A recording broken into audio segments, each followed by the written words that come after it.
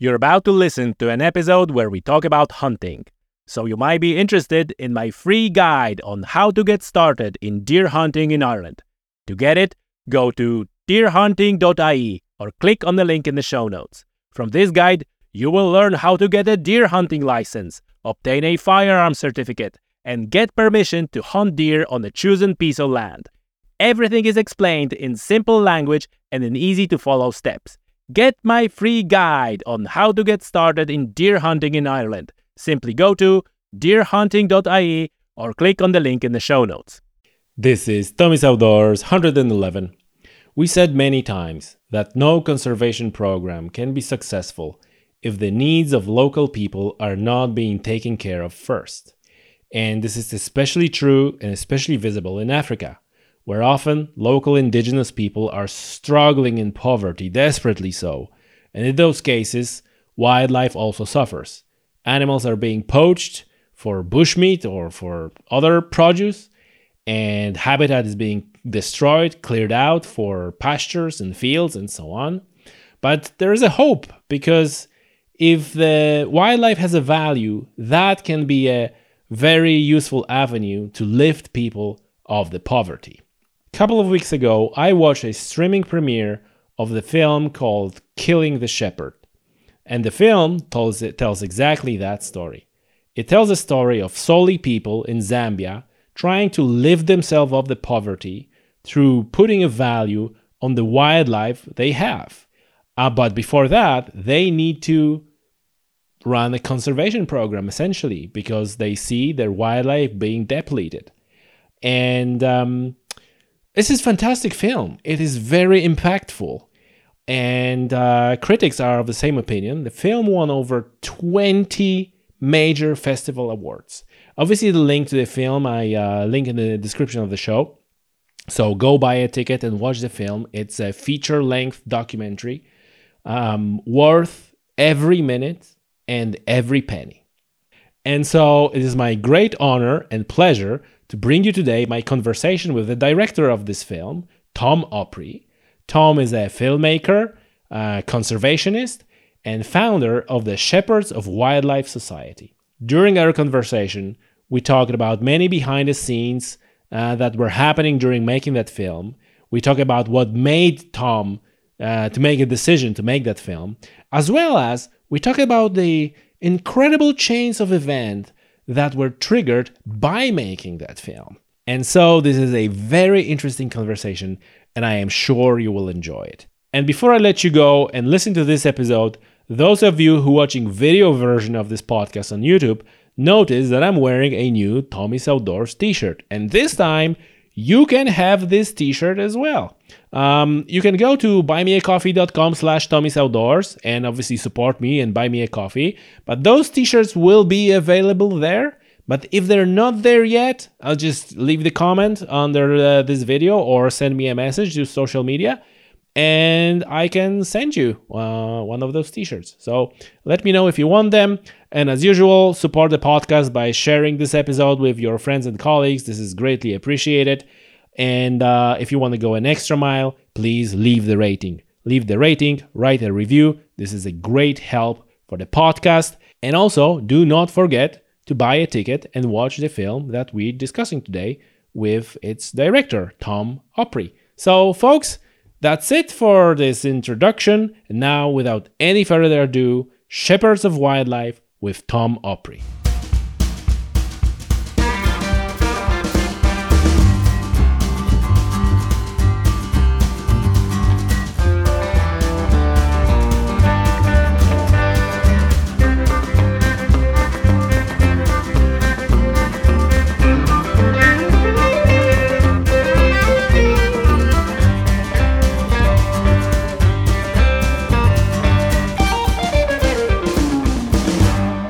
Tom, welcome to Tommy's Outdoors. Great to have you. You know, Tommy, it's an absolute pleasure to be out here today, and I hope the weather in Ireland's better than it is in Montana. No, I don't know. I'm not sure of that. We just had one storm, and it's like wind and rain all the time.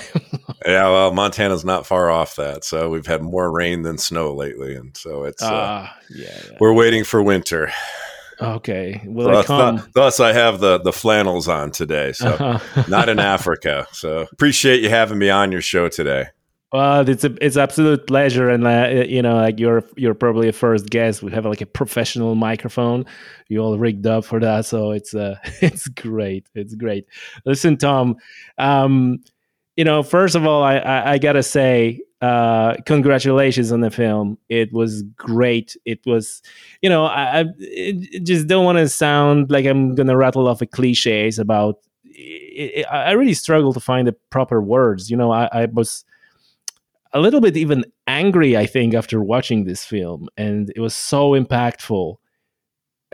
Tell me, like, how you come up with the idea of filming on that subject, because you obviously you're film producer. This is your career, and I watch other films that you've done on the mountain goats, on Marco Polo sheep, but then you decided to go in this you know difficult subject of African wildlife. Yeah, and that's a great question, Tommy. I've been carrying a film or a video camera since I was 19. My dad was made films in the late 60s and early 70s, and was a columnist for a major newspaper in the Midwestern United States, and also wrote for Outdoor Life and Field and Stream for 30 years. So I kind of grew up around the outdoors a lot.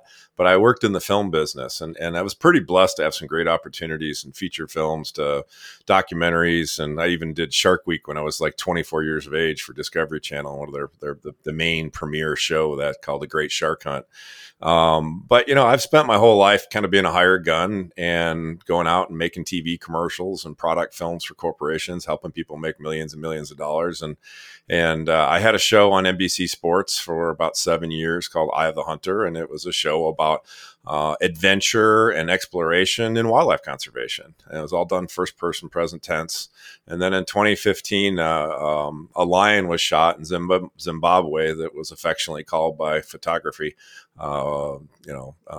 tourism, Cecil the Lion. And for some reason, NBC decided not to run any more field sports programming. So, we kind of looked at this and not really being in that outdoor world my whole life. I've been in the regular film business, and I saw, wow, wait a minute, there's a lot of stuff going on here. And it doesn't quite make sense to me because I grew up, my dad was a union journalist. We didn't have a lot of money growing up. And so, we ate wild game. I grew up eating venison and ducks and geese and catching salmon in the Great Lakes where I grew up in Michigan. Wild turkey and grouse. Pheasants. It was incredible food. I don't think I bought my first piece of store beef until I was probably in my mid 20s. Wow. And you go off to college. You have to try to pinch pennies and make everything work. But I just was really blessed to grow up in a family that believed in this outdoor ethic of being able to be a part of nature and being thankful for nature for what she's been able to provide for us. And so that's always been a kind of the foundation of my life and working in the film business. And then when Cecil was shot, this TV show we had on NBC, they called us up. Actually, we were in Switzerland working on a project on the Alpine ibex. And I got a phone call on my cell phone, and I think I was in Grenoble, and it was like, hey, by the way, we love you, but we're not going to air anything of yours next year. And I'm like, what do you mean? I got the whole season in the can. But so basically it was a big eye opener to me. And, I really started to look into what was really going on out in the world when it comes to the perceptions around sustainable use, the North American conservation model, which is based on hunting. And I just really started to look at that. I got married in 2012 to a wonderful woman, Olivia, who is an accomplished huntress herself and a lightning rod. She was Mrs. Nebraska when she worked for the Cabela's family and back in 2003. And she literally was running you have to have some sort of cause, and her cause was to promote the North American conservation model, and the hunter's part of it. That's the reason why today, after this European steamroller in the 16, 17, and 1800s in North America, where we decimated wildlife stocks and destroyed just umpteen acres of habitat for wildlife. Hunters have brought it back in North America. And that's why everybody sees deer in their backyard. They see turkeys. I mean, just incredible numbers of animals that come back. And the forest, we have more forest now in the eastern seaboard, trees growing than we had when the original settlers came in. So there's some wonderful things that's come. That's the reason why we have all these songbirds coming to feed in our bird feeders in our backyards, because they have wonderful habitat because of this conservation ethos that was initiated back in the turn of the century by folks like Teddy Roosevelt. Forward thinking folks that did some incredible things. So while I'm sitting around here saying, well, what am I going to do next? I was like, let's look into this. And I got a phone call from a group of different wildlife conservation groups and hunting organizations said, hey, we'd like you to come in and talk to our group. We're doing a conservation panel discussion over the course of 2 days. We're going to be at a hotel at the airport in Atlanta International Airport. And we've got people coming from all over the world. And so I'm like, oh, okay, cool. I said, well, what do you want me to talk about? I said, well, we want you to look into what the perceptions of hunting is by the broader public. And I'm like, okay, cool. So I did a bunch of research. I looked in it, and kind of, like I said, I'd already been interested in it, trying to figure out why things were changing in our side of the world. And so I went to this conference, and it was a who's who of the Wild Sheep Foundation and the Rocky Mountain Elk Foundation, the Wild Turkey Foundation, and the different Boone and Crockett Club, and different hunting organizations and professional hunting organizations from all over the world, Africa and Europe and New Zealand and South America. So it was a huge, probably 250 people there. And my research was sad, to be honest with you, Tommy, because the perceptions of hunting is just by the broader public is awful. And when I looked at this stuff, it was so much as that what we saw were there were groups of hunters that were putting things out on social media that really didn't show respect towards wildlife. These kill shots and the blood and the gore, and so basically what I tried to explain to these people over the course of an hour and 15-minute presentation was that you all need to clean up your act,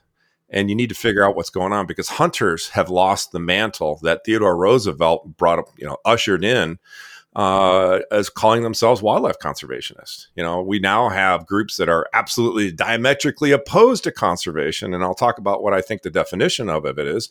But these are preservationist groups, Humane Society of the United States, Center for Biological Diversity. There's just the Born Free Foundation. The hunters are like a groups who are opposing conservation. No, well, they're not. But what they've done is they've created situations where the broader public could not understand the perceptions. When I grew up, hunting was important to us because it put food on the table, and it brought and created wonderful family traditions, spending time in the outdoors together, and times I will always remember for all of my life with my family and my siblings. So it's an incredible experience. But what I watched over 4 or 5 decades, I'm now, past 50. And what I watched was hunting, and the reasons why we principally did it was more, I would call, a biocentric approach. We did it for those traditions. We did it for food. Yeah, we like to get the bragging rights for getting the big buck or the big bull or something like that. But what I've seen is this morphing an evolution into more what I call a egocentric approach, where you see people that, and it's not all hunters. It's a very small number of hunters. I actually equate it to like the old real estate analogy. 5% of the realtors sell 95% of the real estate, and they do it because they're good at it. Well, about 5% of the hunters out there put out about 95% of the stuff that, you really got to question, is it being done for the right reasons, or is it being done to sell products? Is it being able to put your ego on display? Is it more about having trophies and awards and booners, Boone and Crockett record book stuff, so. And so the perception that it's created in the broader public is one that it's about me. It's about the hunter. It's not about the wildlife. It's not about the habitat. And unfortunately, these other groups I mentioned earlier are very adept, very well organized, very well funded, and they have weaponized things like social media. They will take hunters' pictures. I understand what it takes to go up there on that sheep hunt. I understand what it's like, all the money that you had to save to go on a wild lion hunt. or an Argali sheep species in one of the stands. But the reality is when you're sitting there holding that animal and you have a big smile or grin on your face, you really, what you look like and what the broader public, now these aren't people that are into hunting or against hunting. These are just the regular folks. This is 70 to 80% of the rest of the population in the modern world. But what you look like is really no different than an ISIS terrorist in Syria back when they were cutting people's heads off, and YouTube was letting them post that stuff on there because people don't have any way to experience or understand or identify with that person. All they see is somebody smiling or laughing or high-fiving, and they're holding this dead animal with glazed eyes and tongue hanging out and blood.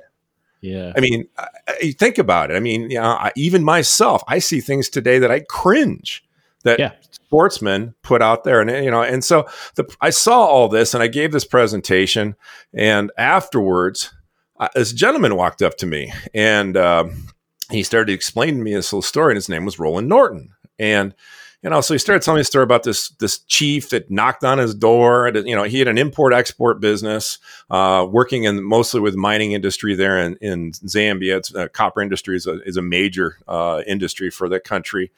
But he was also a professional hunter and had been the head of the Professional Hunter Association of Zambia for some years at that time. And so as I listened to him tell the story, I said, hey, you know what? This is great. Let's talk tomorrow. So the next day, it was after we were waiting for flights. He had an afternoon flight. I had an afternoon flight. So we sat in the lounge, and for 4 hours, I took notes as he told me all of the things he got down to how much he was paying for this and that. But what it turned out was this incredible, crazy story about this woman chief, and it's, they don't have a lot of women chiefs in that part of Africa, who's knocking on his door saying, I need you to come help me. My people are starving. And of course you're thinking, well, where's the government? Well, the government doesn't have the resources. Okay. Well, where is the UN? Well, they don't have the resources. Well, where's all these NGOs? He's, save the people things. Well, they're not there either. So this lady's reaching out to the only person. And I go, well, why did she reach out to you? And she goes, well, she said that she had heard I was an honest man. I'm like, okay, that sounds great. So the long and the short of it is that I proceeded to say, well, that's an interesting story. I need to go see this for my own two eyes. So the next spring, I flew to Zambia with a photographer named Tony Bynum. And the two of us went down there and said, okay, let's spend, I think we were there for about 12 days. And let's say, okay, let's see what's going on here. See if there really is a story. And I'll be dang if there wasn't this really interesting story. Now, we weren't seeing any wildlife. And basically what had happened for the last couple decades, this area that this tribal group was in, this is the Kingdom of Shikabeta, they literally, because of safari hunting bans in 2001 and 2002, and prior to that in 87, kind of ushered in kind of the wholesale slaughter of wildlife because the safari operators weren't on the ground protecting it by hiring game scouts and creating an economic, the money that you need in order to hire these people to work. And this is a very remote, valley. It's doesn't have any infrastructure. There's no 7-Elevens or McDonald's or Starbucks. There's no grocery stores. These people are subsistence farmers, and they're trying to eke out a living in a place that's tough to live in. They're trying to grow maize where, the maize is a North American native crop, and the soils don't have the nutrients that they need in order to grow good quality products. So they need a lot of fertilizer, and then it needs a lot of rain. And the rain in that part of Africa now, the weather patterns seem to be changing. So the rainy season doesn't start the same time it does every year. It doesn't last as long. So we're dealing with crop failures because of those. Plus, if they do have a positive crop, then they're fighting off baboons and army ants and hippopotamus and, just the hot, dry weather sometimes in the middle of the rainy season that kills their crops or competes with them for it. So there's all kinds of problems. This is this part that people don't realize. Like you said, they go to the store and buy food, and they don't realize that you have a 3 or 5 ton animal that is literally destroying your means to survive for next year. It's it was it was like one of the reasons, like I said, I was a little bit angry after watching the film because it portrays like how far we are removed from comprehending what these people have to deal with. And it was, yeah, I'm stuck for words, really.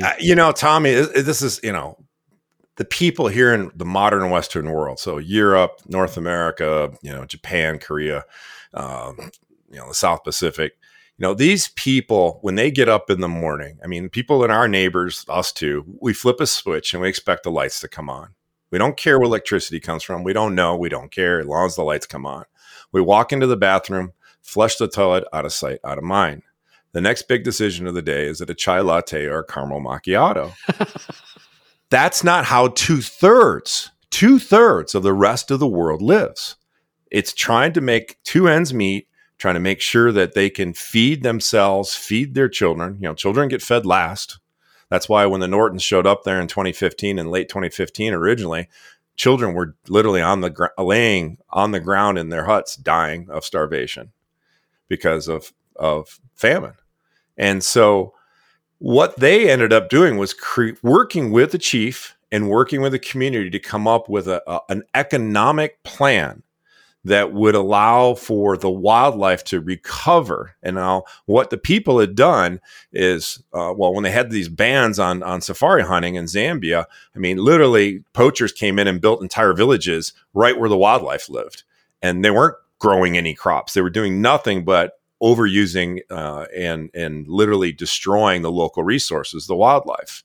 And so to the point where now there's been local extinction events. There used to be rhinos there. The rhinos didn't walk away. They no longer exist. Hartebeest, puku. Puku is kind of like it's like a white-tailed deer here in North America. They're everywhere, right? Well, puku are the same way there in that part of Zambia. There's not a single one. Jeez. They still haven't seen one. So there's certain species that were literally become locally extinct. Other species, there was pockets of them that survived. And Roland had actually been in this area and hunted in 1989 on a safari with some clients. And he explained to me that, I mean, there's wildlife everywhere. I mean, they had the big five there, everything. Lions and leopards and elephants, lots of elephants, and a fairly decent population of Cape buffalo. And of course, lots of kudu and other plains game. So when they went back, when the chief says, hey, come take a look at this, they went and looked at this thing, and the wildlife population's obviously been decimated. I mean, when I was there for my first trip, I don't think I saw 10, 15, maybe 20 animals the whole time I was there. Now, this is not the Serengeti. This is not the Great Migration, corridors, but it is a fairly thick Mopani forest in a very rugged country. It's actually a very end of the Rift Valley system coming out of Tanzania and into the Luangwa River, which is its eastern boundary. And then the Luansemfa River runs through the middle of this thing and empties into the Luangwa. And so, it's a special place. There's tons of history and everything, but the people had literally destroyed the wildlife resources. And so now this chief, nobody wanted to come in there and do any. I mean, they hadn't sold, I think, a license on quota to hunt there in at least 2 decades. And so this area just literally is a beautiful area, had lots of trees and lots of great habitat, but almost no animals. And so they came up with this plan where they could protect the wildlife. And of course, that at the time when they got there, I think there was 6 or 8 men that were scouts. And this area is the size of the Grand Canyon National Park. It's over 1 million acres in size. So it's a huge landmass with a lot of different topography. But so 6 or 8 guys were patrolling the whole thing when they arrived there. The Nortons arrived. And of course, they didn't have kit. They didn't have firearms at times. They didn't have, sometimes they didn't even get paid for upwards to a year to do their patrolling. But what the Nortons did was, the deal was, first of all, we need to get these people weaned off of eating game. Now, there's 2 types of poaching that was going on. There's subsistence poaching, which, people will throw a few snares, or they'll have some dogs and let their dogs run the animals. And then when they get tired, they'll spear them with these spears that are tipped with sharpened steel rebar. And they obviously have an impact on the wildlife, but the real impact was the commercial bushmeat gangs. Very organized, very militaristic, entire villages they created. And it was all about killing anything and everything. There's no such thing as conservation. It's about killing anything and everything to make a buck. And so this area is within a half day's driving distance of Lusaka, the capital. And bushmeat is king in Africa. I mean, it's like Kentucky Fried Chicken or hot dogs and apple pie in the United States. It is considered what everybody wants to eat. I mean, is it like, what portion of that is poached, like illegal? Is it like all of it, or is it like the way of, some of them is like legal or controlled? It's a $2 billion, according to the UN, it's a $2 billion black market. Okay. So it's not, there's no legal sourcing. Now, yeah, there are people out there that can sell. There is a legal market for game meat, but in this case, this is being trucked out and sent back to Lusaka for the black market. And so, there's no conservation going on. All the wildlife, there's almost no wildlife left. But because Roland had seen this place back in its heyday, and it's still, the habitat was still there. It's just, and there was, there's more people. I think there's maybe 5,000 or 6,000 people in the Shikabeta area itself. And it's, like I said, it's a big area where they're at right now. But the wildlife, Roland's like, hey, you know what? Maybe we could do something here. But of course, one of the other roadblocks to doing what they were trying to do was that most concession areas in Zambia, they only do short-term leases or tenures. So it's a 5 or 7 year time period. Well, of course, there's no quota here, so there's nothing they could bring clients in to hunt. And so it's like, okay, we have to get these people off of this stuff. We need a new protein source. And they're like, okay, well, you know what? We can invest, I think it was about $350,000 of their own money over the course of 3 or 4 years to help try to get this thing turned around. So they built up a plan. They created a plan working with the community and the chief, and they invested in a fish farm, which is today 6 30,000 gallon tanks. Each one's 30,000 gallons. They're above ground. It's one of these incredible fish production type factories where you control every facet of that fish's life. And if you have all the necessary resources, you can produce a tank full of 1,500 fish, and they're growing tilapia, which is the native fish in that area.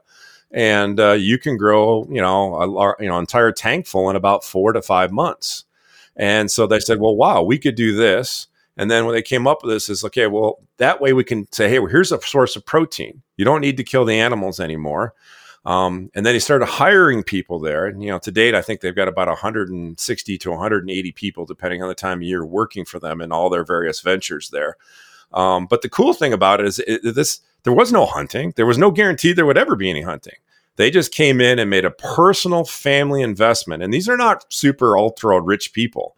I mean, Roland happened to sell his half of his import-export business, I think it was about 2014 or 2015, to his partner, and was able to take some of those proceeds to invest in this. It had been a dream of his whole life to be a safari operator versus just a professional hunter, being in control and running, an operation in a safari hunting area.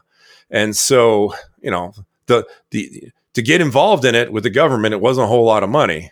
But to do the things that the community needed was a major investment. And that kind of money in that part of Africa is a lot of money. And so they started the fish farm. They started hiring people. They started talking to the local scout, or they got some of the folks that were poachers. They started talking to them saying, hey, you're going to do this, you're going to be in trouble. And 90% of these people were not subsistence poachers. They were commercial bushmeat poachers. They were, making money off of selling animals. They weren't doing it to feed their family in so much as they were eating the meat. So the long and the short of it is they just created this entire program, and, it started to take off. And the people, were getting the assistance they needed as far as opportunity. There's no handouts. They weren't being given food. They weren't being given seed or fertilizer, which that's another program Roland initiated for them. But what they were doing is they would get mealie meal if they needed some at cost. And, nobody out there has transportation either. So it's like, even if you are successful with growing your crop of corn, what do you do with it, with the surplus? Well, you can't take it to market because you don't have a way to do it. So what he created this program where he went to the highland farmers who usually have good crops because they have better rainfall, and says, I'll buy your crop at market price. I'll guarantee it. So he would take the excess crop, and then he would go down to the lowland farmers who have problems with rainfall, but they're adjacent to water, with the river. And he went ahead and sold them fertilizer and vegetable seeds. And so they started growing vegetable gardens because they could irrigate them if they needed to by hand. And so he guaranteed he would buy their excess surplus crop, and he turned around and sold that to the highland farmers because they weren't able to grow vegetables up there because they didn't have the water, that they could go ahead and irrigate with. So it was always a group. It seemed like it was one problem after another problem that had to be addressed within the community, and trying to figure out ways. And it's so complex. I know you've watched the film. It's not an easy film to watch for a lot of people, especially if they don't understand what's going on in this part of the world and other places like it. These people, when, one of the probably the most heartbreaking things for me, since I have 3 daughters, was the fact that if you have a daughter who reaches puberty, and, most families have 7 or 8 kids, 9 kids, 10 kids. And, if your daughter reaches puberty and your crops failed, or hippos ate baboons ate your crop, you can sell your daughter for the equivalent of about enough maize to feed your family for a year, about 30 bags. And so, you have this child bride thing. I mean, these are 12, 13, 14-year-old girls. They're obviously being purchased by older men. They're usually second or third wives. These older men have been more successful. They've been around. They'll be 10, 15, maybe 20 years older. Yeah, that was my question. Like, where these men have these bags of maize or money? Well, some of them have been successful more than others. Some of them potentially were making their money early on in poaching, and may have some of that, some of the resources still available to them, because you make lots of money, they can launder it into other things. It could be, into, hiring more people to make, bigger fields and do things like that. But yeah, so that's something I saw there, and it was heartbreaking to see that, because, these girls are so young. And I talked to some of the nurses at the one clinic that's in Shakabeta, and they said that there's a big push to stop this, because a lot of these girls physically are not mature enough to bear a child, and many of them die in their first childbirth. So, being a father of 3 girls, I mean, it was just a really difficult subject matter. But it not only was it child brides, there's a real problem with disease there, and it's not just HIV. There's about 10% of the population that has HIV, but that's not really the killer. The real problem there is sleeping sickness. It's a tsetse fly area, which carries the parasite that carries the sleeping sickness. So, I mean, we had one of the game scouts that we worked with the first couple of years, and I got a phone call, and he says, "Yeah, innocent died. We took him to the hospital, but he hadn't treated his sleeping sickness, and it literally had internal organ failure. And this was a 35, 36-year-old guy in the prime of his life." But is there a way to treat the sleeping sickness? Like how did you protect it yourself and your crew? Well, there's really nothing you can do about it. Tsetse flies, if they bite you, I mean, it's one of the most excruciating bites. It either hurts like hell or it burns like hell. And if you get a bite and it swells and you have a red spot on it, there's a good chance that bite may have transmitted the parasite into you, and you just got to go to the doctor and take some medication for it. It's not, the other problem they have is malaria. And of course you can take the anti-malaria pills, which we do when we're there. And that's a way to be proactive so that you don't catch malaria, because once you have it for the rest of your life. So you have those disease issues, but probably one of the other biggest issues I saw there that really hampers the upward mobility of these people is alcoholism. These people they're not happy. They don't have food. They're trying to make 2 ends meet. There's all these social problems that are within the community, and you can buy a little bottle of Gentleman Johnny's, which is a cane, pure. Is pure cane, but it's a cane based or sugar based alcohol, and you can buy them for about 6 kwacha, which is 50 cents US or 25 cents US. So I mean, some people have enough money, they scrabble a lot, but part of the problem is a lot of these guys, when they finally do get a job, I know the Nortons, they ended up hiring about 40 or 50 game scouts. And some of the wives would come and say, "Roland, please do not give my husband his paycheck," because what they'll spend it on is they'll do a bender and get just blitzed, because they not only can buy alcohol, in a few small stores they have there, but the big problem is that they make their own beer. and so out of millet and other grains. And these guys sit around. Sometimes they start drinking at 6 o'clock in the morning. And they don't take care of their wives. They don't take care of their families. There's a gentleman that we kept running into that was in this one village. And every time we saw him, he was blitzed, drunk.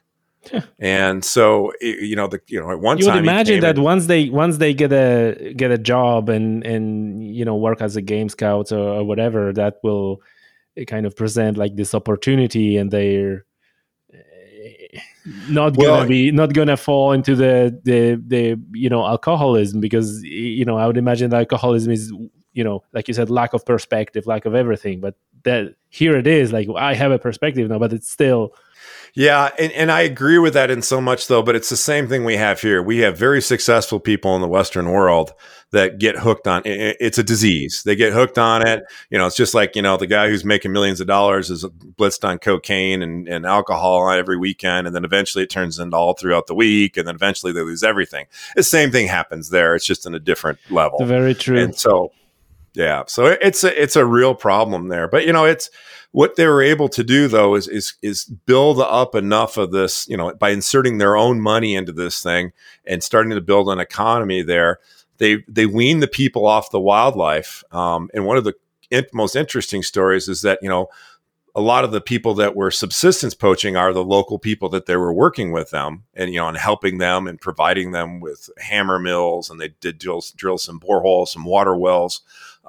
They've built a couple of schools, or I think 3 schools now, a couple of clinics. That was incredible story about the schools as well in the film. Like, man. Yeah. A great story about that. But what they've been able to do is on the anti-poaching side of things is, a lot of these game scouts are related to people that are poaching. So it's like, well, do you want to throw your dad or your uncle or your brother in jail for doing this? And they were like, well, so they came out and started putting trail cameras around in areas where they knew that the poachers were traveling. They'd put trail cameras out behind some of the villages where people were traveling out, and they would get pictures of some of these people, with snares in their hands going out to poach.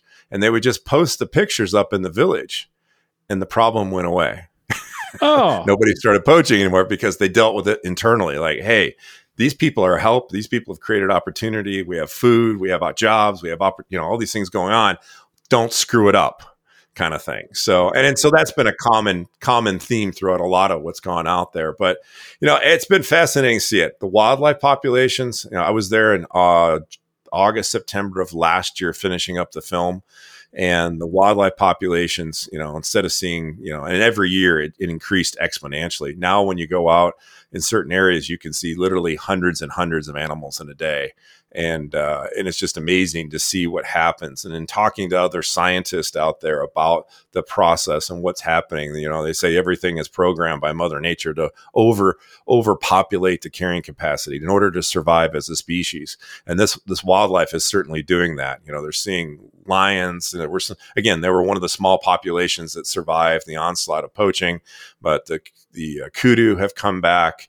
The impala populations that's sometimes all you see is impala, fields and fields of impala and herds everywhere. So, so it's been really great to see what's changed there.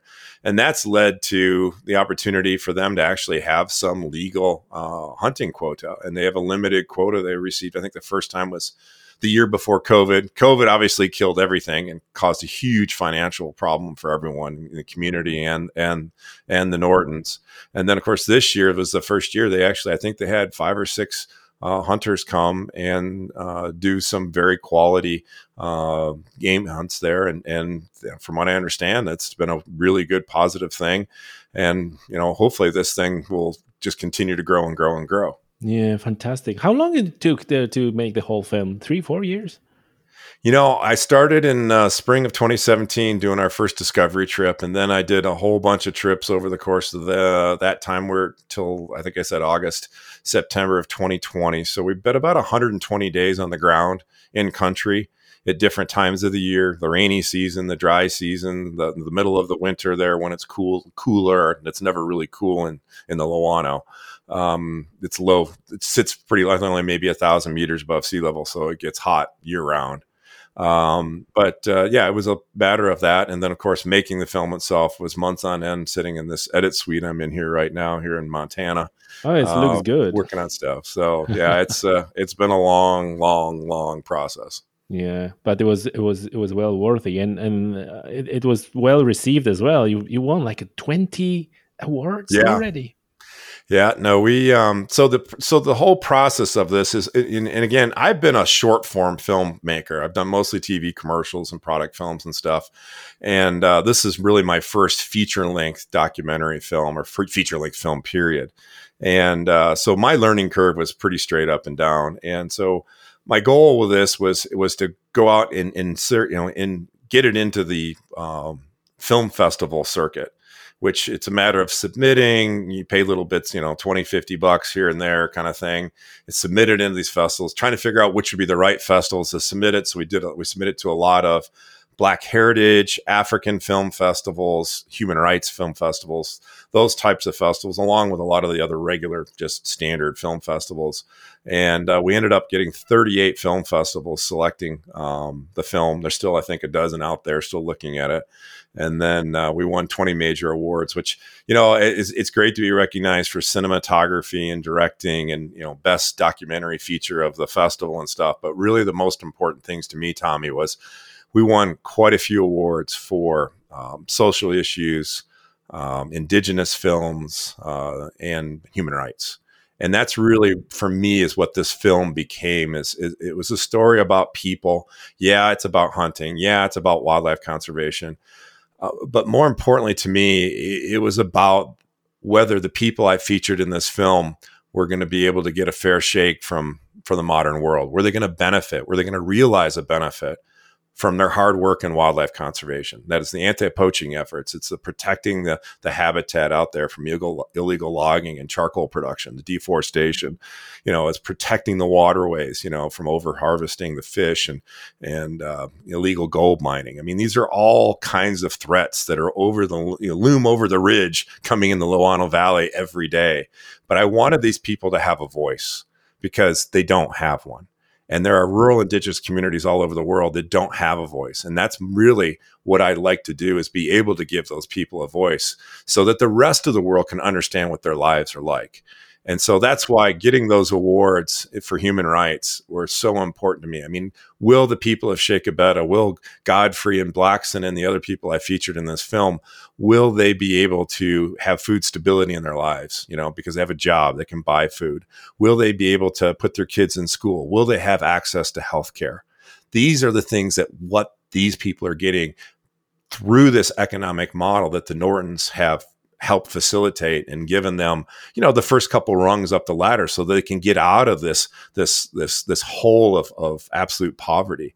And it's a model that's going to have to change. It has the ability, what the Nortons have done with little tweaking here and there, this could be a model that's used throughout all of Africa and other rural areas. And as I mentioned earlier, in Zambia, they only have short-term leases on these lands. So, these operators make these lease bids, and they say, we're going to do this and that, and we're going to pay this, and whoever gives the best bid to national parks, they get the contract to go do the hunting or ecotourism or whatever it is they're doing on the land. But in this case, the Nortons have a 20-year contract with a 5-year automatic renewal. So that's a generation. Wow. And the Royal Council and the community were so happy with what they'd done. They gave them basically title, or it's what they have in Zambia, is a 99-year lease to about 15 or 20 hectares underneath the fish farm. Oh, wow. And also in their permanent safari camp. And those are transferable titles. So now they've been able to secure that development. You don't hear about that in Africa. It doesn't exist, or if it does, it's very, very few places. And so now you have an economic model where they know that they have the safety and security of knowing that they're going to be there for a long time. And so they can invest that money. So now, these operators have to come in with hundreds of thousands of dollars, and what they in essence become is part of the community. They're just like having a factory or a business move into your community and say, look, we're going to hire all these people and we're going to get involved in the local charities and we're going to go help this and that. And we're going to offer scholarships and stuff. Well, that's exactly what the Nortons do. They have a soft loan program for the women there. As I mentioned, some of these women come to Roland and say, don't give my husband his salary because he's going to go use it all on booze and prostitutes.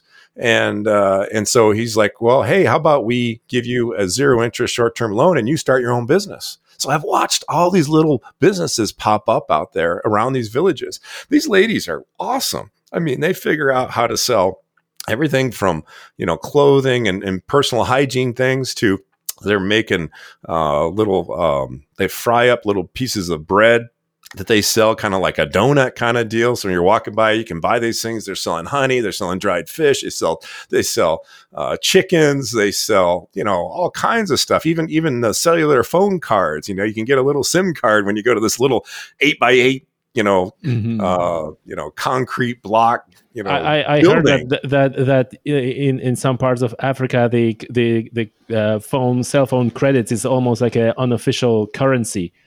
Because people are so ability to connect is so important that's I guess it's yet another thing that we taking for granted. You take a phone and for them it's so important. It's like almost like a currency, the credits on the cards. It was really fascinating over the 4 years that I was coming back and forth. Of course, I saw change on every trip, and for the most part, it was for the better. Not always, but for the most part. And I'll say. It was like, I'll probably get myself in trouble for saying this, but making this film was like having a relationship with somebody who had bipolar disease. We had huge highs and we had huge lows. And so, but one of the really cool things I saw was, these people live in thatch roof mud huts. They basically put a line of tree branch, trees, pieces of tree, they sink them in the ground in a circle, and then they make these bricks that they put in between them all. And then on top of it, they put a thatched roof, and that's what they live in. Well, each year I'd start to see more and more real brick with steel, with metal roofs, with door frames and doors and windows and stuff. It's like, as I went in the Shikabeta, there might've been a few government buildings that were that way and maybe the chief's palace. But then it seemed like the next time I went, there was 2 or 3 new ones and 2 or 3 more over here and 2 or 3 over there. And because these people could now afford to buy some of this because there was money in their local economy. And that was money being brought in by the Nortons. There is some money that comes from some other outside sources. They do have a biocarbon sequestration program there where a nonprofit in Europe, I forget the name of it, but they're paying the community a pretty good chunk of money. I think about $150,000 a year, not to cut any of the trees down in this area, but it's about a third of the size, maybe 20% of the size of the entire lower Luano Valley. So it's not, it's not the whole thing, but it's a start. And so, but I've watched this economic change and these little ladies start up these incredible little businesses. And, and it's like, and their biggest clients, their customers are people who work for Macasa, for the Nortons. Like I said, they've got hundreds of people working for them now.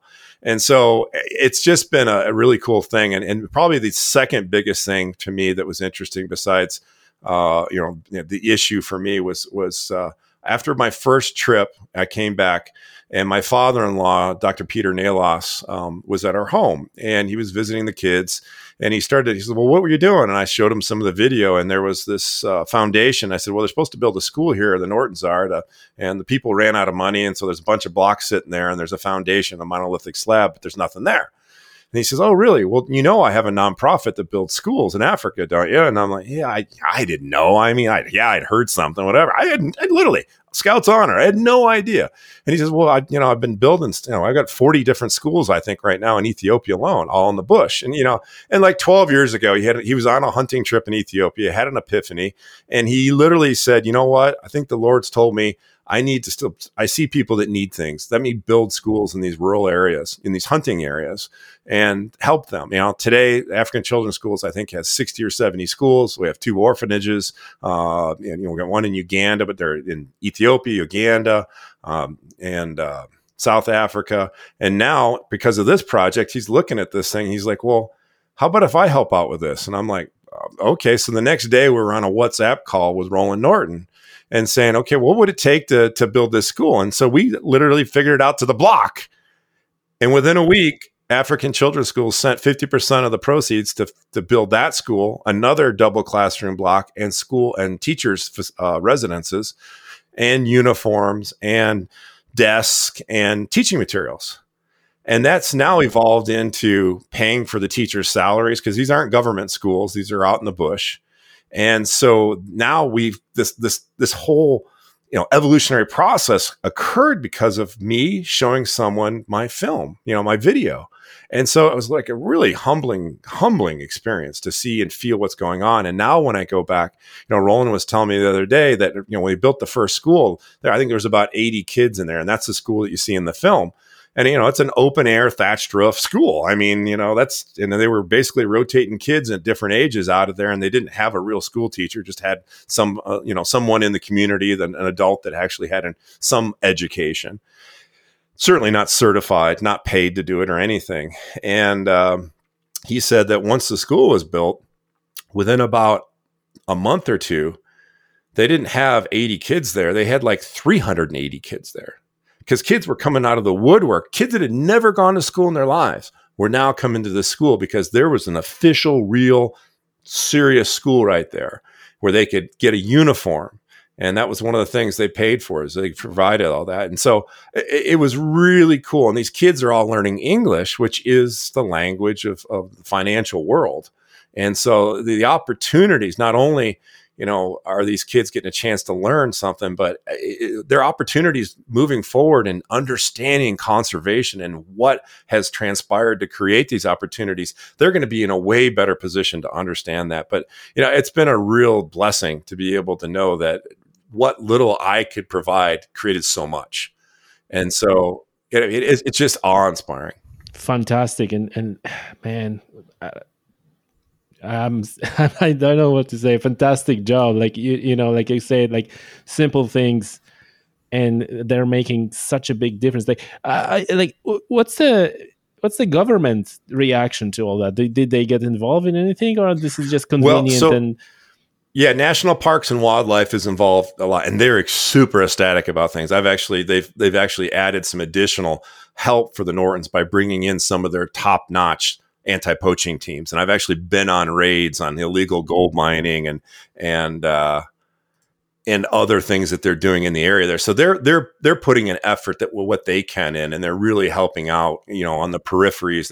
And when there's, the poaching at the commercial level, the illegal bushmeat poaching, I mean, that's very, very dangerous stuff. I mean, the Nortons actually, both Roland and his son Alistair, who's a full-time professional hunter and partner in all this, both have hits out on their lives to be killed. Contracts, just like mafioso. Hey, that was my other question. When I watched the film, was it sketchy at times, because you guys were going with the cameras into places and you were like literally putting lapel mics on poachers and all this stuff, and you going to the village? It was like that must be a bunch of white guys with expensive camera gear all of a sudden shows up there. That surely you guys were drawing attention to yourselves. Well, and I'll tell you, Tommy, I pretty well shot this whole film by myself. I did have some still photographers with me.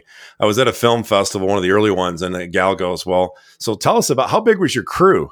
And I sat there and, and I'm like, well, for most of the shoots, I had this game scout that I taught how to hold my flex fill, and his name is Bright. So he was my grip. Bright was the grip. So that was good for a few laughs at the film festivals. But yeah, that's really what it was. I mean, I carried a very small, compact film package, camera package, shooting high super speed prime lenses and some pretty fast zooms. Like I said, I've been carrying a camera since I'm 19, so I pretty well know what I need to do. But yeah, on some of these raids and stuff, I mean, I got a camera light on. It's the middle of the night because they don't do raids during the day. It's just too dangerous. Too many eyes, too many things can happen. And they've had some issues with, being set up by some of the poachers to come in and being tipped off on something and turning in that they're walked into an ambush. And so it's been real dangerous. But yeah, having a camera light in the middle of the night, and I'm thinking, wow, who are they going to start shooting at first? Well, probably me. Yeah. And of course, I'm not wearing a helmet, or, this is not, somewhere off doing correspondence work, for a major news agency with, flak jackets on. And did you have no option to at least have like a vest to protect yourself? I guess, but I trust the game. I've been there for so long, and I've gotten to know the game scouts, and I know their families, and I know everybody in the Nortons and their staff, and the chiefs and everything like that. And it's really, yeah, it is dangerous, but at the end of the day, I trusted in these folks, and knowing that it was just as dangerous for them as it was for me. And but life is a little bit different in Africa. They don't think of death as the way we do in the Western world. And the situation where Godfrey, who was the chief game scout in Kapanda, the first year that I think 2016, the first full year that Nortons were there, his 11-year-old daughter got grabbed by a crocodile on the side of the bank of the river while she was washing dishes with her mother. And I had her mother recount to me the entire experience. I mean, it was just like unbelievable to think about a crocodile coming up and killing your child. And the reason why the crocodile targeted that child was because it had a snare around its neck, and it had tightened in. And because the poachers put snares up all along the water because everything's got a drink. Well, of course, crocodiles come up and they walk around too. They're not always in the water. And this crocodile had walked through a snare and had wrapped around its neck, and it continues to cinch down, and it cinched down to the point where it had embedded so deeply into its skin, into its flesh, that it had cut off its throat. It couldn't feed. So it was completely emaciated, and it was just looking for easy prey, and it's not that, the Lewin-Sumter River, where this area is known, probably 40 people a year get killed by crocodiles. That's kind of the best guesstimate. But this little girl was taken, and really, what her mother and Godfrey said, it's the poachers that killed my daughter. Because if the poachers hadn't put that snare out there, my daughter would probably be still alive today. Yeah. And you said, Tom, that people are like, oh, it's a hunting field. Like, it doesn't come across as that was one of the things that I would like to point out, that it's not like, oh, hunting is so great. Like, actually, that almost doesn't come up. It's in the background. Like you said, you're focusing on the social issues and on human rights and all these people. And I found it like, very, very good, and that this is in the background, right? There's no way around it, that this is like a hunting concession. There's the safari operator, but it's not like smeared all over everybody. Oh, hunting is conservation, right? Because a lot of people tune out in that moment, right? And maybe that's a good moment to kind of switch a little bit to. I'm curious about your views. You started on that, and you started with an infamous Cecil thing. That really screwed up thing big time. But I think it was, if not that Cecil, there will be another Cecil, another lion. I think there was. Is it because are we so disconnected of what hunting is, or is it because of social media and like you said, like people posting crap, and I totally identify with what you said. I look at the photos even here in Ireland and UK, and sometimes there are people I know. I know them personally, and it's like, man, why did you posted this? It's not making any. So yeah. So I guess my it's a very open question, but I think it's like why it is happening now, and what can be done to fix that. Well, you hit really on a key issue here. Every part of the world, humans have an impact. Historically, we have, and even now, I mean, regardless if you believe in human-caused global warming or anything, but if you go to the highest point on the planet, Mount Everest, there is human trash everywhere. There's used oxygen bottles laying around. There's over 100 dead bodies up there.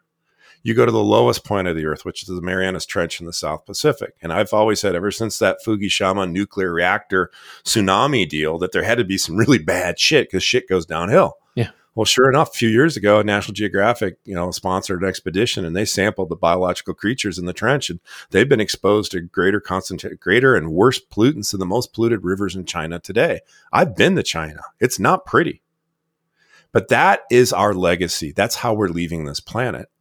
To answer your question, why do we have this disconnect? Because really, like I said earlier, we only have all this wildlife here in North America because of guys like Teddy Roosevelt and that conservation ethos that they spawned and said, hey, this is important. Let's take care of it. The reason why we have songbirds and eagles and alligators and deer and turkey and pheasants and all these animals living in the United States is because of the conservation that comes through hunting. And conservation, in my definition, is the wise use of a natural resource. It's the good stewardship of a resource. And that's exactly what we've ushered in since the early 1900s in this continent. Europe's a little bit different. So in Europe, it's been a land base that's been owned mostly by a very small group of people. And then the other people, the have-nots, don't really get a chance to utilize and be stewards of that land. So they don't have that connection. Not like we have it here in North America, but we also have lost that connection with the broader modern civilization here in North America because there's no ability to participate with wildlife as far as eating it unless you're a hunter. Humans is, like I said, bushmeat's a $2 billion black market. Everybody wants it. I had some soccer coaches up here from the UK soccer team or the UK soccer club or something comes to the United States, and they bring these coaches from the UK to teach kids soccer here in the United States. Well, they brought up one of the guys was from Nigeria, this black guy, young, probably 31, 32-year-old guy, super great. Well, because of COVID, nobody could they usually stay at somebody's house. Well, my wife said, well, my youngest daughter's a soccer player, so we ended up hosting all three coaches for a week. And of course, I took out a picture from some of the stuff that had been sent to me from the game scouts where they had arrested this poacher with a bunch of packages of game meat and his homemade shotgun. I said, what is this to this guy, to this UK coach from Nigeria? And he's like, oh, it's bushmeat, man. He's not from the countryside. He knew exactly what it was. So my point is that we've been eating wild game for as long as humans exist. I mean, I don't care what your religion is. I don't care, your culture, where you come from. We all can agree on one thing. As long as humans have walked on 2 feet, we have hunted. That's a fact. Like they say, even if you're president of PETA, your ancestors. And don't tell me because you're a vegan, you don't have an adverse impact on wildlife. You live in a house, right? Well, that house used to be wildlife habitat. The boards in your house used to be wildlife habitat. I can take you down to the Gulf of Mexico in the United States here, where the delta for the Mississippi River is, and I can show you 1,000+ square miles of dead ocean from overloading of nutrients, fertilizers, and herbicides. Mm-hmm. Don't tell me that your corn crops and your wheat crops and these legumes that are growing that you eat every day don't have an adverse impact on the world, because they do. Everybody does. So, but getting back to the United States, part of why we have this disconnect is because of market hunting, then the destruction of these wildlife species in order to utilize them, just like what's going on, what I documented in Africa, in Zambia. We enacted laws here in the United States and in Canada. It's called the Lacey Act. I don't know what Canada has, but they probably have a similar one. You can't sell your game animals. You can't sell the meat. So, and they are very, very strict in watching that stuff. You can't even sell a mounted duck, which is an interstate migratory bird, mounted duck, to somebody in a different state, because as soon as it crosses state lines, you've now broken federal law. So, but if you want to eat wild game, you have to source it through a hunter. There is, you say, hey, we're going to have a venison burger or whatever we're going to have. It 9 times out of 10 comes from New Zealand. Red deer that is farm raised.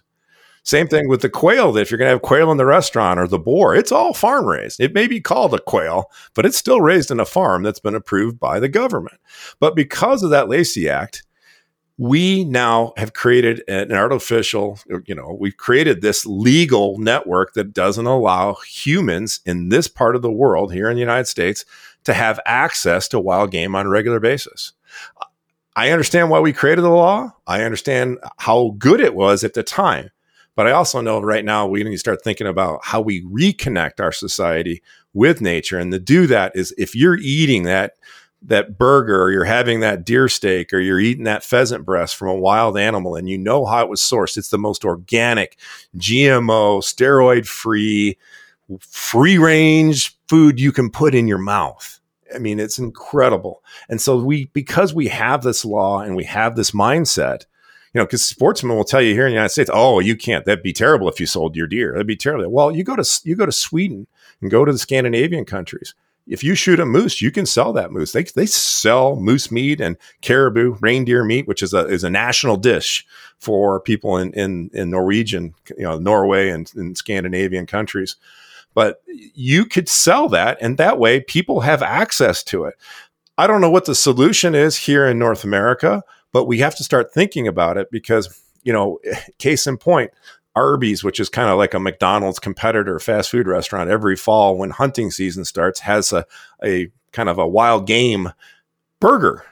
And when, sometimes it's duck, sometimes it's venison, which is red deer from New Zealand.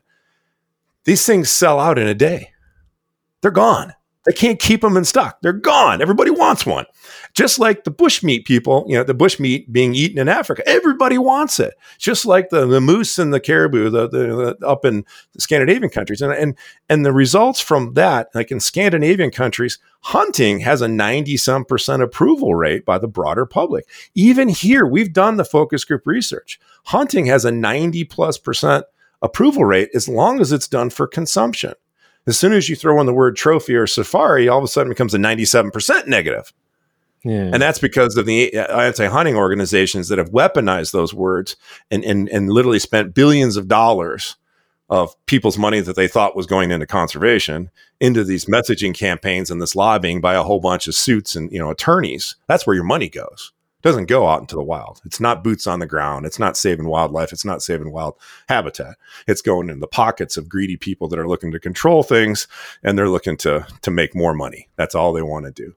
So you got to think real serious about that. But that's where the problem lies, as from my perspective here. And I think, at the end of the day, the biggest problem wildlife and wildlife habitat has is us, human beings, 7.5, 8 billion people supposedly on the earth. We're destroying habitat at an alarming rate. And, the reality is if we're going to have wildlife, we're going to have habitat. Without one, you don't have the other. And without the habitat, we're certainly not going to argue about whether somebody, kills or harvests animals out of here. One of the interesting things we've got going here in the United States is we have national forests that are literally managed strictly for berry and mushroom production. Why aren't we managing these national forests, which we have millions and millions of acres of national forest land, great wildlife habitat? Why aren't we managing them for the consumption of wildlife? Because what that brings is the protection of the resource, the nurturing and care of the resource. It creates this connection with the resource so that creates caring about it by the broader public. But it also makes our planet healthier. It creates biodiversity and ensures biodiversity. I love to have wolves. I love grizzly bears, but I understand we have to manage ecosystems. And if we don't manage ecosystems, because like I said earlier, we have our finger and thumb over everything. If we aren't good stewards of the land, then we're going to lose it all.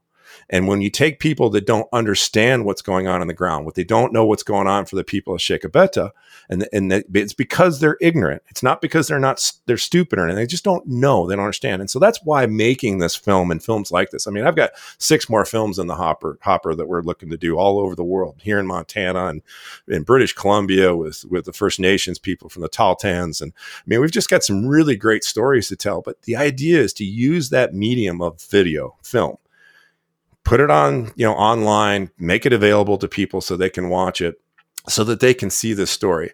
Am I biased? Hell yeah. But I was raised by a father that said, as a journalist said, the very first environmentalist was the hunter.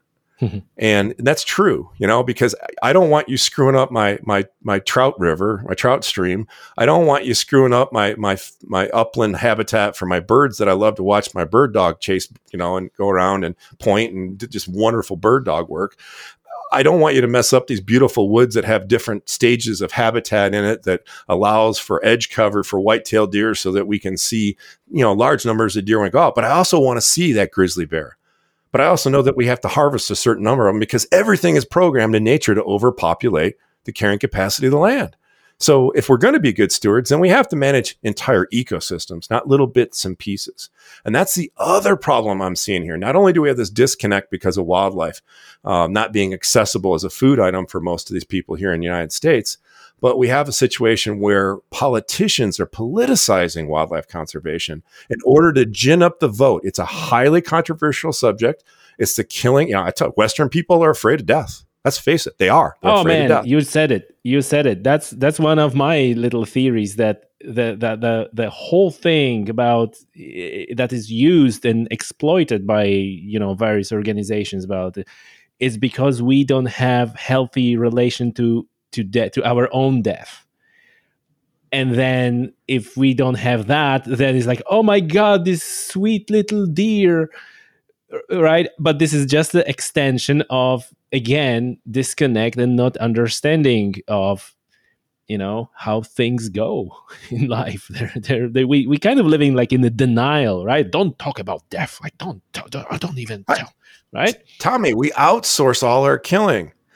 When I do my presentations, I ask everybody in the room to raise your hand at film festivals, Q&A sessions, wherever it is. Raise your hand if you've ever bought a McDonald's Happy Meal, which here in North America and probably across the world is a pretty prevalent thing that everybody wants to get the toy and give to their kid. Well, so everybody raises their hand. I said, well, let me explain something to you. There's nothing happy about a Happy Meal. Do you understand that? There's nothing happy about a Happy Meal because you paid someone to raise and slaughter an animal to feed your kid. It doesn't matter if it's the cheeseburger or the chicken nuggets. But that's okay because without the death, according to the UN and other sources, of about 80 billion land-based animals and 1.4 trillion water-based animals, humanity ceases to exist. That's what we live off of. That's what we always have lived off of. So why not embrace taking care of the best of it? Wild game. It's the best for us. It's the most healthy. It's the best for the environment. It's the best for global warming because we're not putting a domesticated species on the landscape. They found this out in Southern Africa.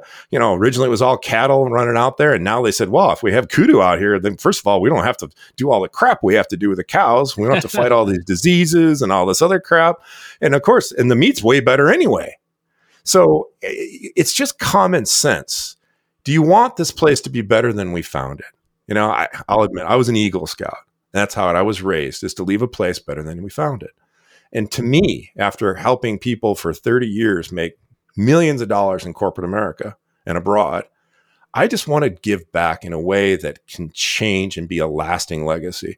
I want people to understand the things that we're talking about today. I want them to understand that there are repercussions to every decision they make. For every action, I've been teaching my young kids, for every action, there's an equal reaction. That's just the way the world works, guys. And, if we really want to leave this better than we found it, then we need to make sure that we've got clean water, rivers and streams. We got to make sure we have healthy forests. We have to make sure we have vibrant and biodiverse wildlife populations. And the only people that are doing that and have a historic record and an incredible model are people that are utilizing these resources, hunters. I mean, literally, they may be the last bulwark against this tsunami of billions of humans that will protect these last vestiges of wild and natural places. And if we don't understand that that is so critical to the very well-being of humanity, then we are really going to fuck this up because we're doing it right now. I agree. I agree with you on that front that hunters are like these. I almost sometimes feel like, when the hunters are gone, they're gone like with like a predators with their prey, with the animals. Well, they're. But here's like one thing that I need to touch on. Like, obviously, it is not possible to suggest that everybody will be living off the wild game, right? 100%. We gotta have some level of farming, right? I just want to throw it out there because I know that people will just pick up on that. But it's all about finding this balance, and it's all about saying like, well, look, there are these other things, and especially when you talk about rural people, indigenous communities. This is most infuriating, where someone sitting in London or New York or whatever have a strong opinions about things I have no idea about. Yeah, 100%. Yeah, and so we've already, I mean, because there are so many humans here on this planet, we're not good. The great Peter Beard, he was a world famous fashion photographer. I think he was married to Cheryl Teague for a while, but he was also a hunter, and he had a ranch in which is now Kenya in East Africa. And, I'll paraphrase it, but he said, humans, haven't learned how to be good neighbors with the rest of the planet. And that's true. We aren't. We build our roads wherever we want to. We build our airports. We build our apartment complexes. We build our cities. We cut and chop and slash and burn to put crops up. And it may not be the best place to put a crop. We grow crops that are literally, in some cases, thousands of miles, resources away from the people that consume them. Yeah. What they could be done locally sourced. Again, this is about saying, hey, this is not the come all to end all. This isn't going to save the world, but it certainly is going to make it a lot better place for a lot of things to live in, not just only humans.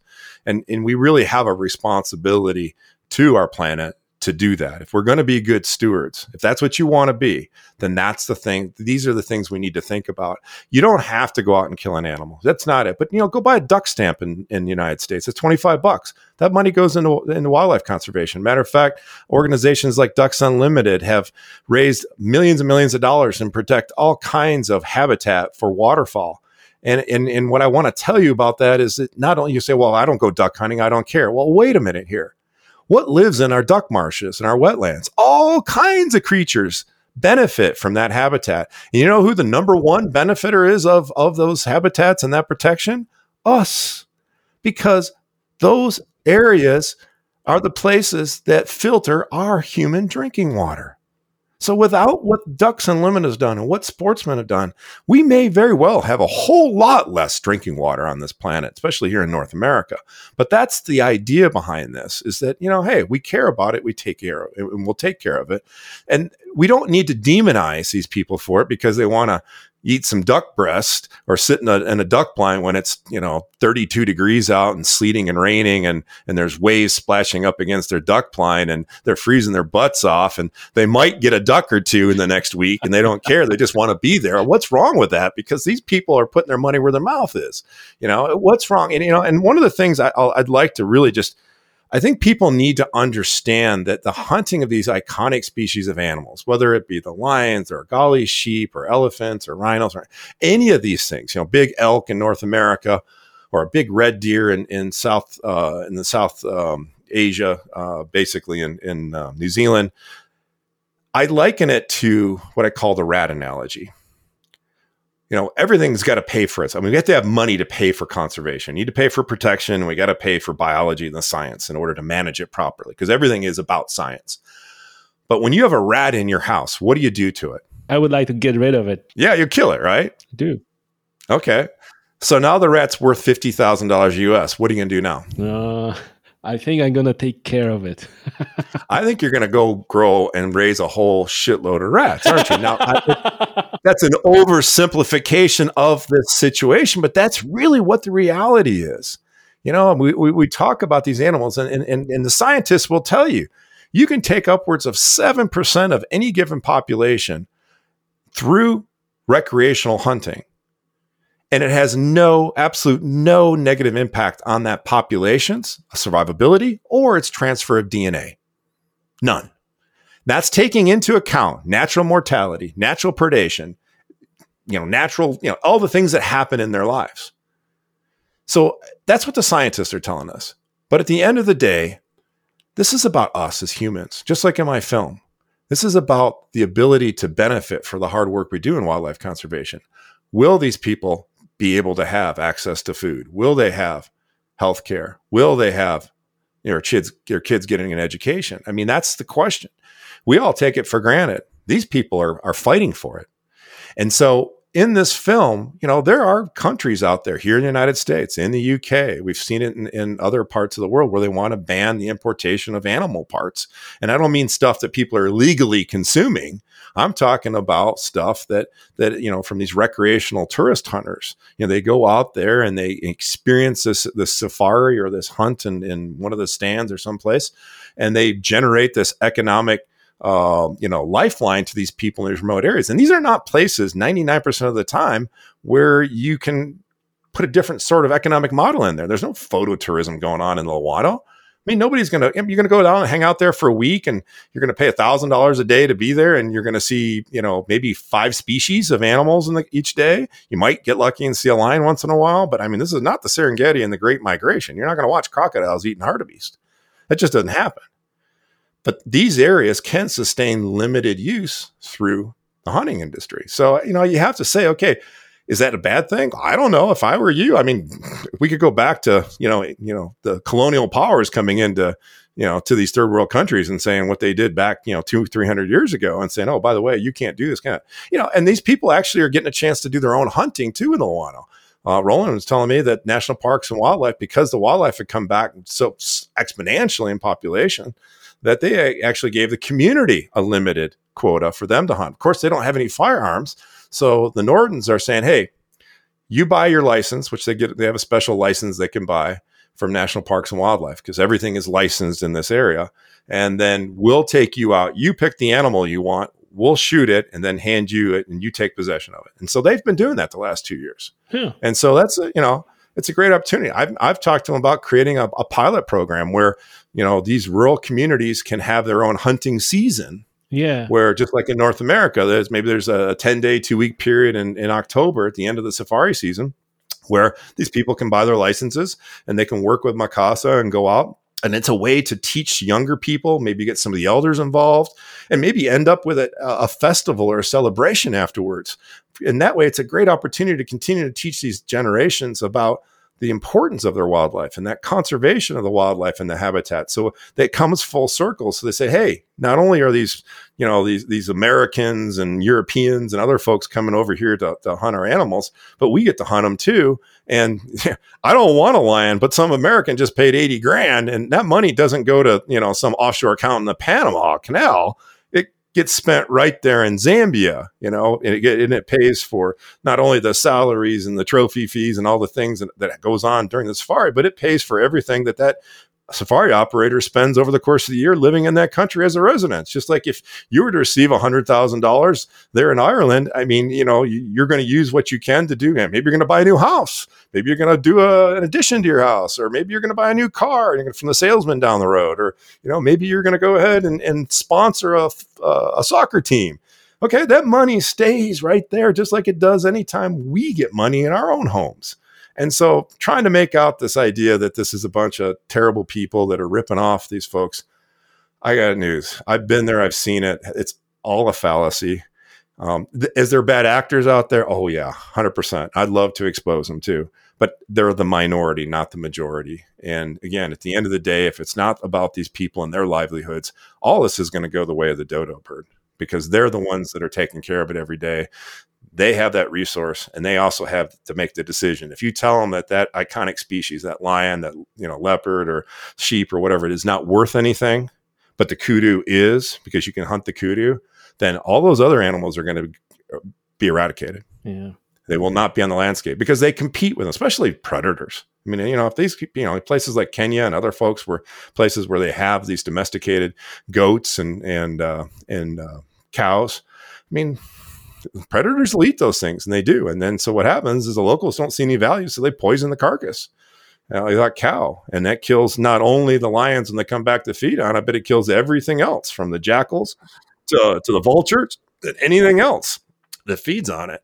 And so you lose huge populations and entire species in local areas because you didn't value that, or because you thought you knew better than they did and said, hey, this thing, nobody needs to be able to hunt that. Hands off.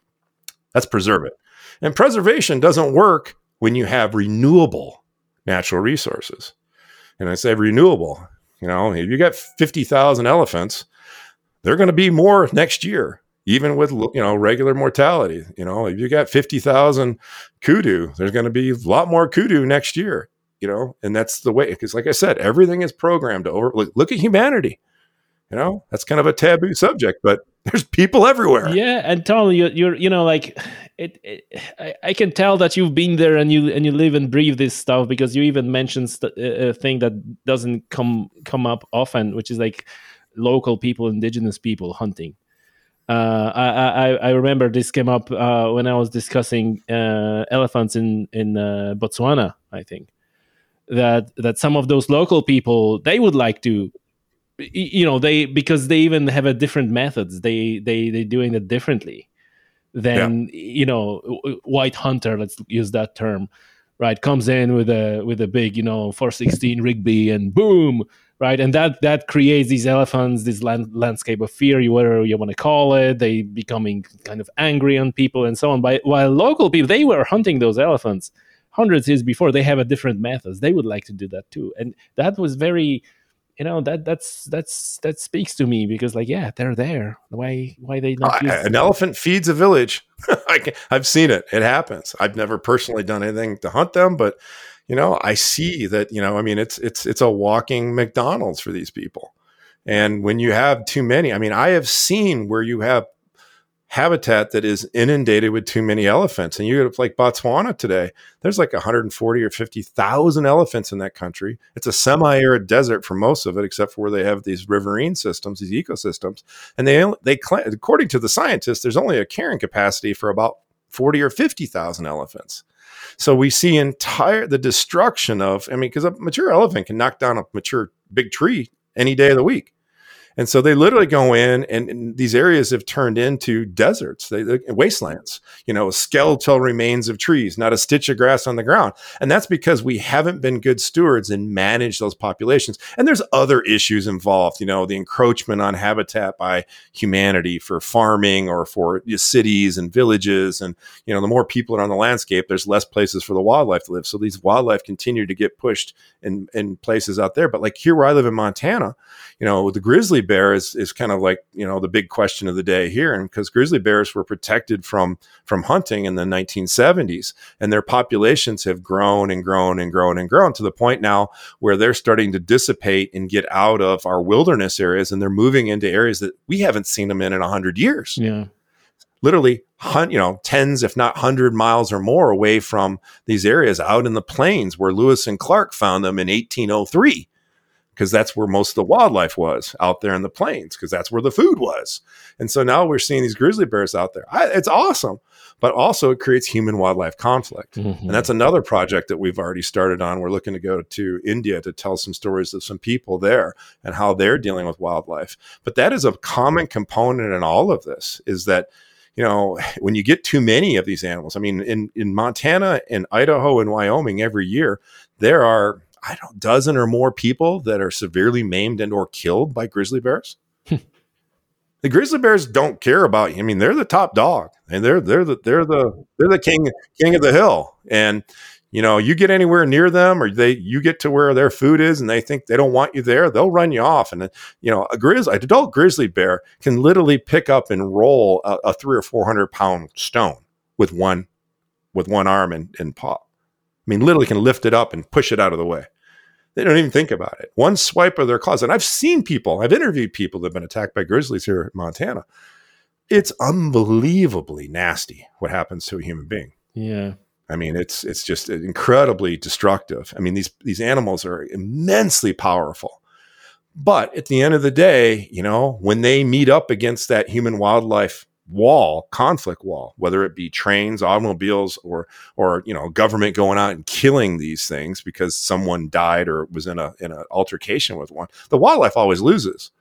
Well, if we manage that wildlife and we take care of it, then the opportunities for the wildlife to lose, we keep the populations where they need to be, so we don't have as many car-deer collisions or collisions with trains with grizzly bears. But at the same time, again, we're back to creating that relationship and appreciation, but it also teaches the animals. Deer understand that when they see humans walking around the woods, they exit stage left here in Montana. They get the hell out of here because they know humans are predators. Grizzly bears don't. Yeah. They're not scared of us. They don't care. But if there was some limited hunting and done using science to base everything off of, most probably not only would we raise a shitload of money for wildlife conservation through the hunting tags and licenses, and the money that would come from those people besides just paying the government fees. They all got to come here, or they're here and they got to buy gasoline and they got to buy ammunition and they got to, buy a hotel room or hire an outfit or whatever. So it creates an economic stimulus there into these areas that don't have a lot, just like in Zambia. But you actually start to condition these animals. And I did an interview with Dr. Valeris Geis, who passed away, unfortunately, earlier this year, but 80-some years old. He'd written 23 books on wildlife conservation and thousands of peer-reviewed papers. And he's like, Tom, back in the 1950s and 60s, when he was doing all of his wild sheep, stone sheep research in British Columbia, back then you had trappers in the woods. You had guns. They always carried guns when they were out doing research and stuff. And eventually, there was people when they were out there, they had guns, and when the grizzly bears interacted with them, sometimes the bears got their butt kicked. But at the end of the day, bears were conditioned to stay away from humans. You can go up to Alaska; they have legal grizzly bear hunting throughout their hunting season, and it's a big deal there. And you don't hear of an awful lot of bear attacks besides the Timothy Treadwells of the world, who are, again, ignorant people that don't know anything about wildlife, and they put themselves in a situation which has spawned more Timothy Treadwells, which is, again, creating human wildlife conflict. And as soon as the next bear gets in an altercation, the bear's going to get killed. Yeah. Well, why does the bear have to get killed? There's no value in that. Yeah. Why does the human have to get killed? Let's just be good stewards, take care of the land. Let's manage it using science. And at the end of the day, hey, we're going to have a lot more biodiversity, and we're going to have a lot healthier environment to live in. There's only winners. Tom, listen, it's fantastic conversation, and once again, congratulations on the film, on the success. I wish you every success going forward. Please tell us how we can keep track of your future endeavors, where we can watch the film. Obviously, the link to the film is in the description of the show. But tell us as well how to keep track of all your future projects, because I am really excited and I can't wait for your more productions.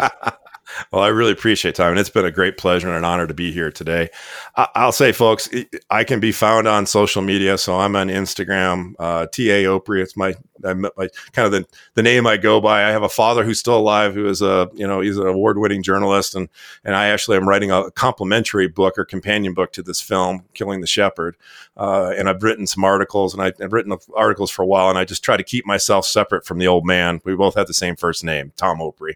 So I go by TA, but you can find me on Instagram, find me on Facebook. The Shepherds of Wildlife Society, it's also on Twitter, Instagram, TikTok,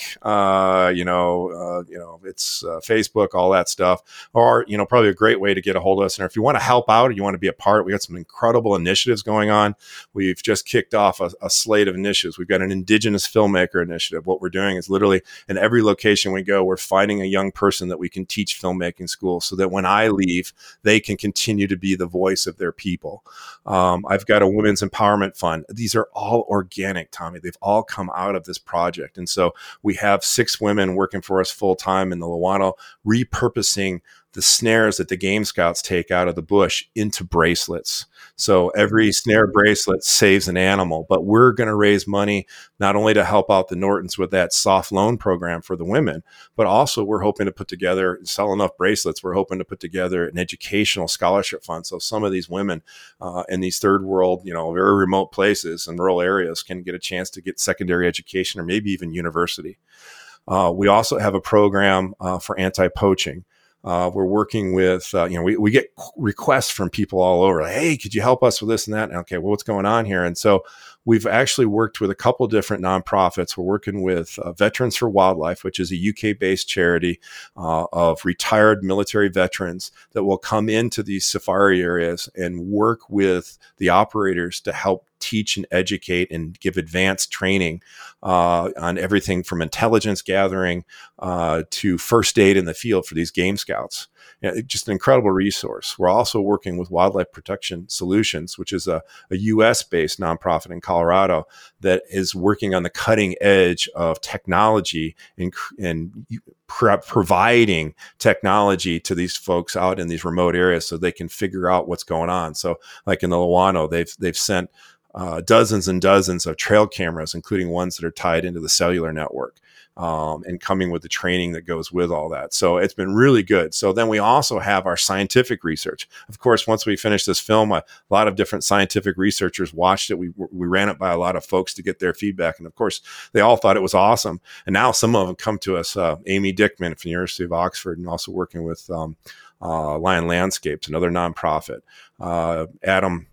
Professor Adam Hart from University of Gloucestershire, who's a BBC presenter. They both come to me, hey, can we do some research down in Lowano? I'm like, heck yeah, let's figure this out. So now I've been arranged to get them hooked up with the Nortons, and now we're raising some money so that we can get some full ecological review and some emphasis on lions and leopards with GPS tracking and so forth now in the Lowano. Obviously, the big thing for us is education.